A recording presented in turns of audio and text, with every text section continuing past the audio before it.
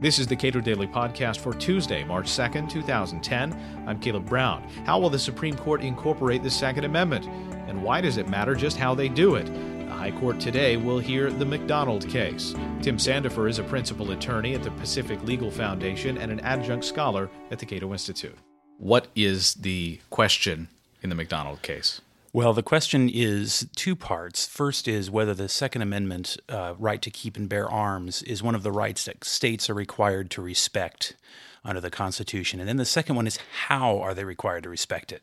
So the court is going to be addressing whether the states are required to respect an individual's right to possess firearms under the Due Process Clause or under the Privileges or Immunities Clause of the 14th Amendment. Why is this a good spot to attempt to revive privileges or immunities? Well, I think it's a case where just last year the Supreme Court ruled that the Second Amendment guarantees an individual's right, and this is a case where the question is very clearly set.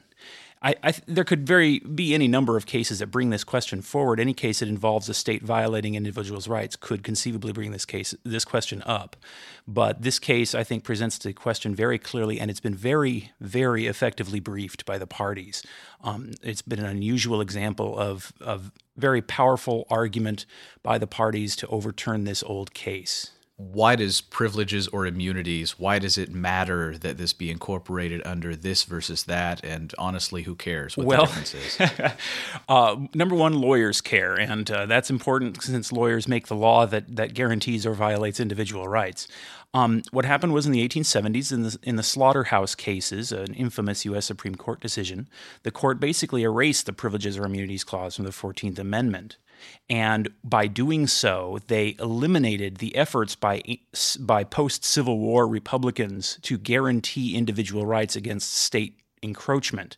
It wasn't for another century, really, until the Supreme Court started really caring about the violation of individual rights by states during the Civil War. The Civil Rights Movement of the 1950s through the 70s. Now, before then, there had been an effort to guarantee certain individual rights under the 14th Amendment's Due Process Clause instead, and that's been continuing effort that's been rather healthy in American law since then, but. The reason why this would make a difference to regular people is because during the years from about the 1930s to the present day, the Supreme Court has invented a body of case law under the Due Process Clause that guarantees only some rights and not others. In particular, it does very little to protect private property rights or economic freedom.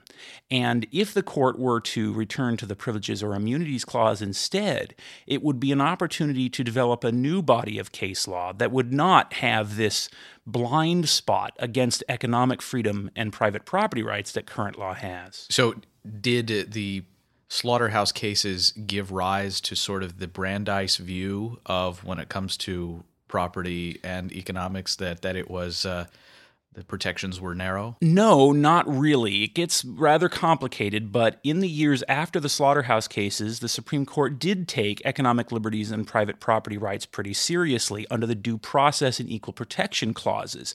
It wasn't until the 1930s when progressive intellectuals, led by people like Brandeis and Holmes and others, created the body of case law we're stuck with today that basically eliminates private property rights and economic freedom. But because the Privileges or Immunities Clause was left untouched ever since the 1870s, what Brandeis and other progressives did in the Due Process Clause didn't really have any effect in the Privileges or Immunities Clause. It's been sleeping since 1872 or 1873.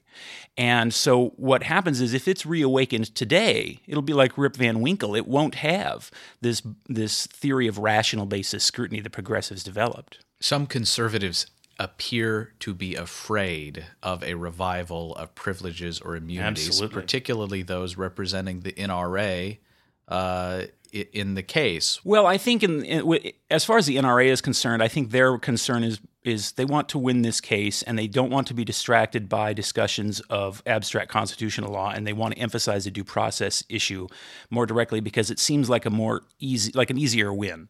But as far as conservatives being concerned about a reversal of the slaughterhouse cases, that's not really surprising. There is a strand of conservatism which a very strong strand of conservatism that believes that local communities should have the right to dictate how individuals live their lives. And this is the group of conservatives, for example, who think that Lawrence versus Texas was wrongly decided. They believe that communities should be able to tell you whom you can take to bed and whom you can't, and so forth. And so, of course, these conservatives are going to be very much afraid of any increased protection for individual rights against oppression by states and local governments.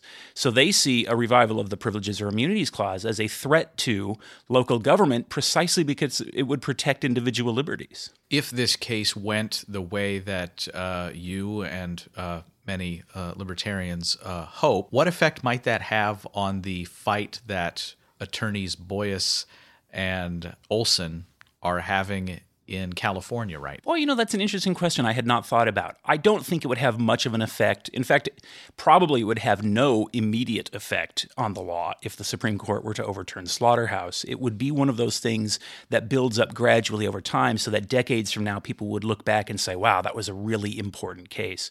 But immediately, I think the effect would be that people would say, well, what difference does it make, due process, privileges, or immunities, either one? What you would see is over time a body of case law would develop under the Privileges or Immunities Clause. The case about gay marriage in California, if I understand correctly, is brought under the Equal Protection Clause.